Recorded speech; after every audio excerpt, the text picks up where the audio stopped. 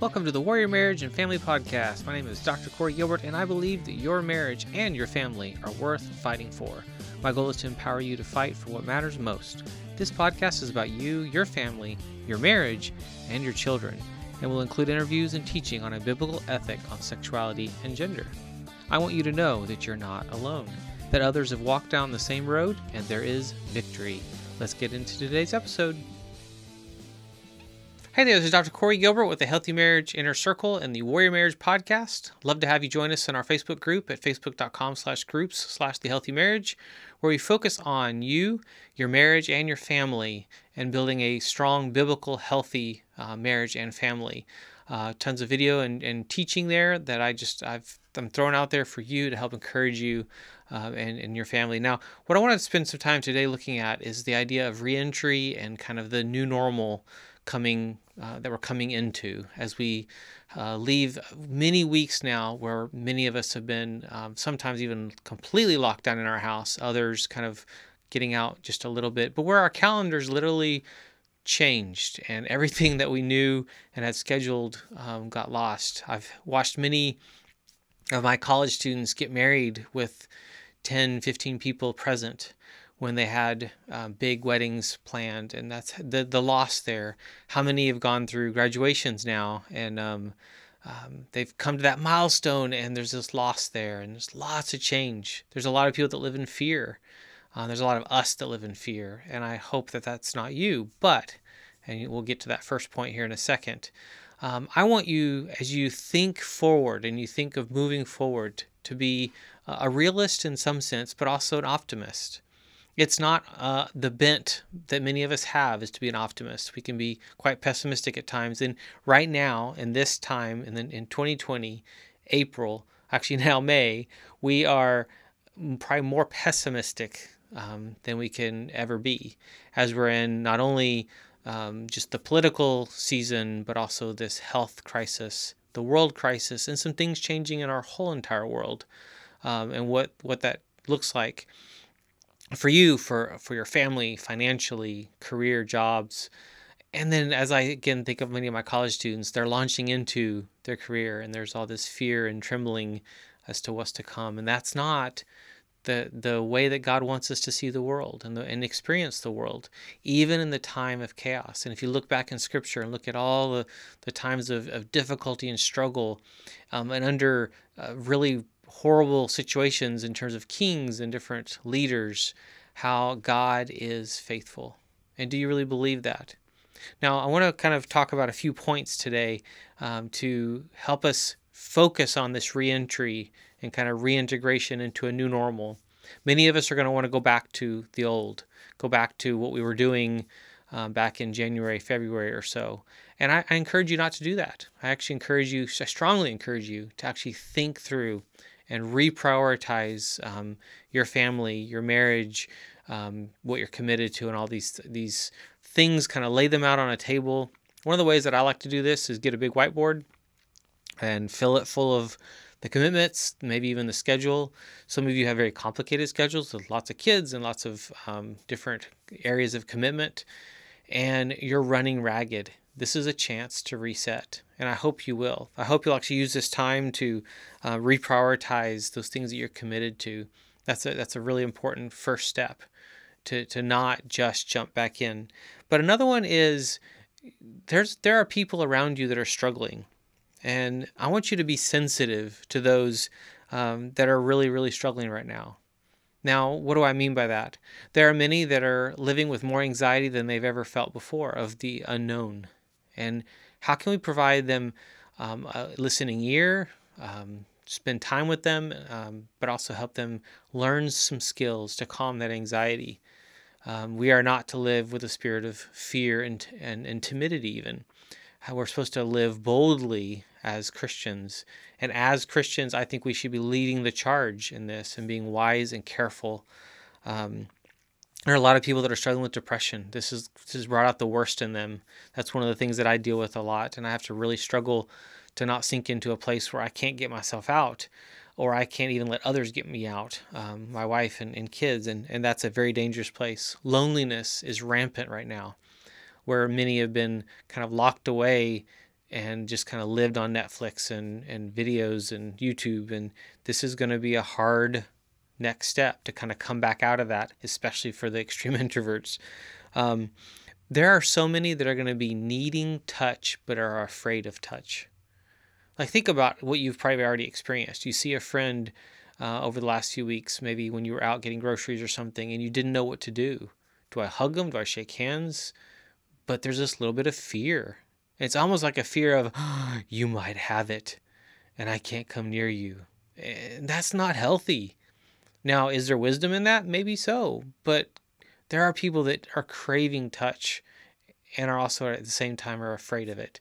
So be sensitive to people. Be careful to not impose where the comfortability in the place you're at on them, because you might be ready and comfortable and they're not. So be wise and be careful with that. There are going to be people that are going to be absolutely paranoid over any health problem that kind of peaks its, rears its head. That I have a cough. Oh, I've got something. We've lived that for weeks now. We're going to continue seeing that.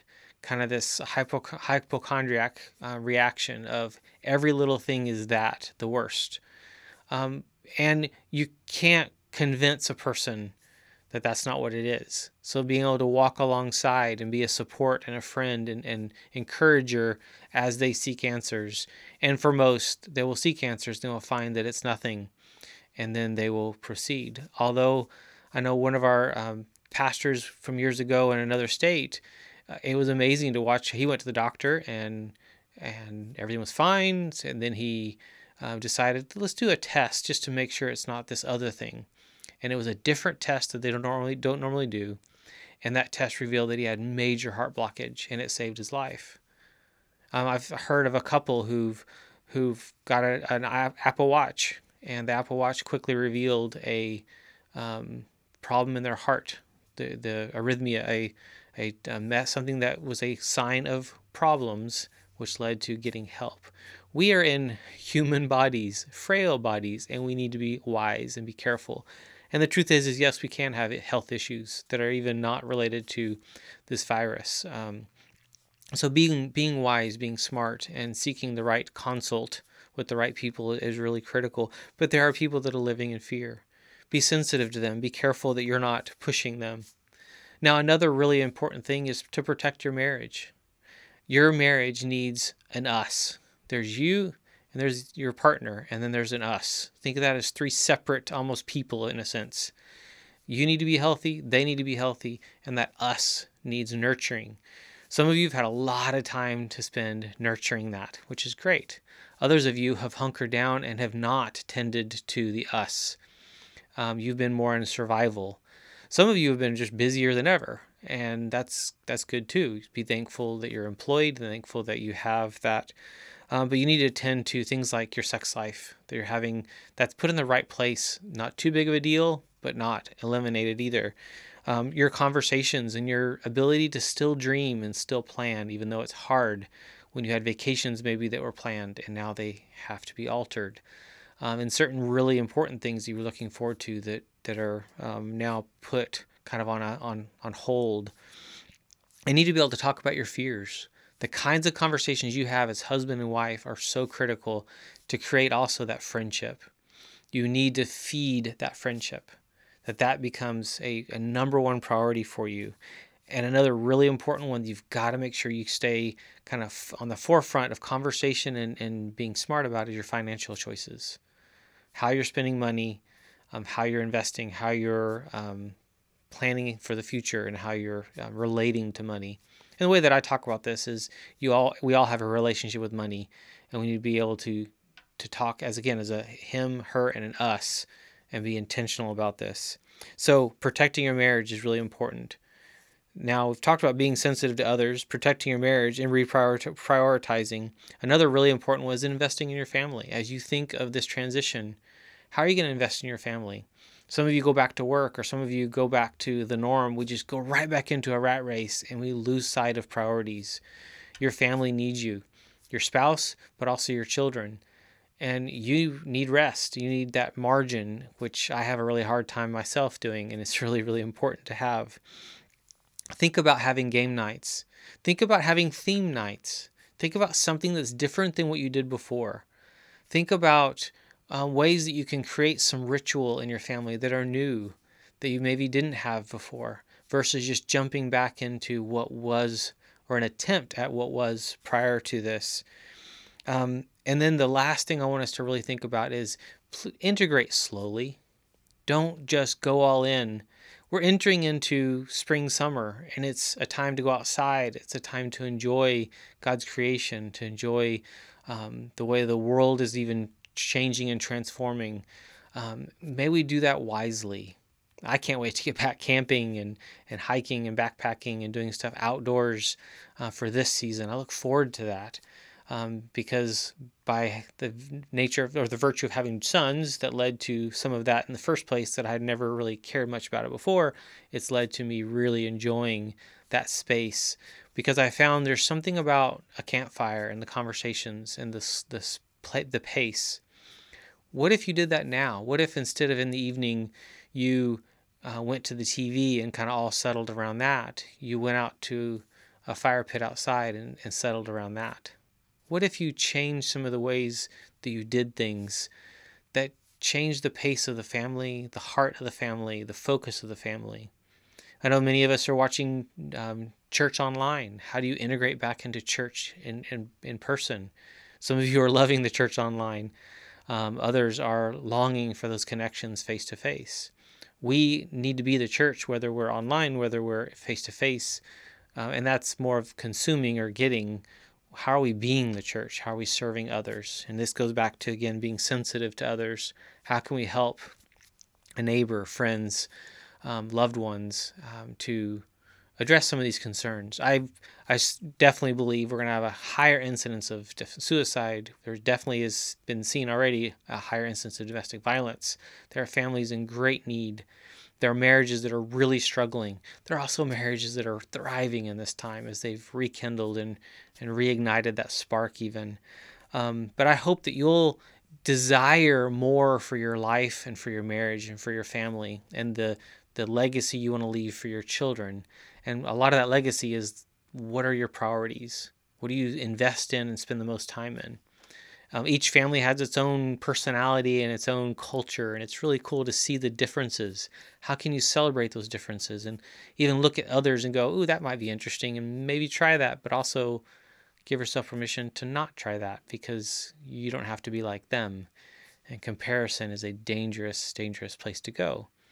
So I really hope this is encouraging to you to think about as we kind of reopen and re-enter into a new normal, and it's going to be slow. That's okay. And if you're someone that needs some help, I really, really encourage you to reach out to someone. If I could be of an encouragement to you and have a conversation with you and help, I would love to. You can go to Dr. Corey, or actually bookdrg.com and bookdrg.com, and we can get on the phone and we can talk and see how I could better support you and serve you, and if there's other things that are available to you. I've got great resources for you here and in our Facebook group, posting stuff all the time, because my heart and my desire is to serve you and help you build a family, a marriage, and a legacy that you're proud of. Bless you.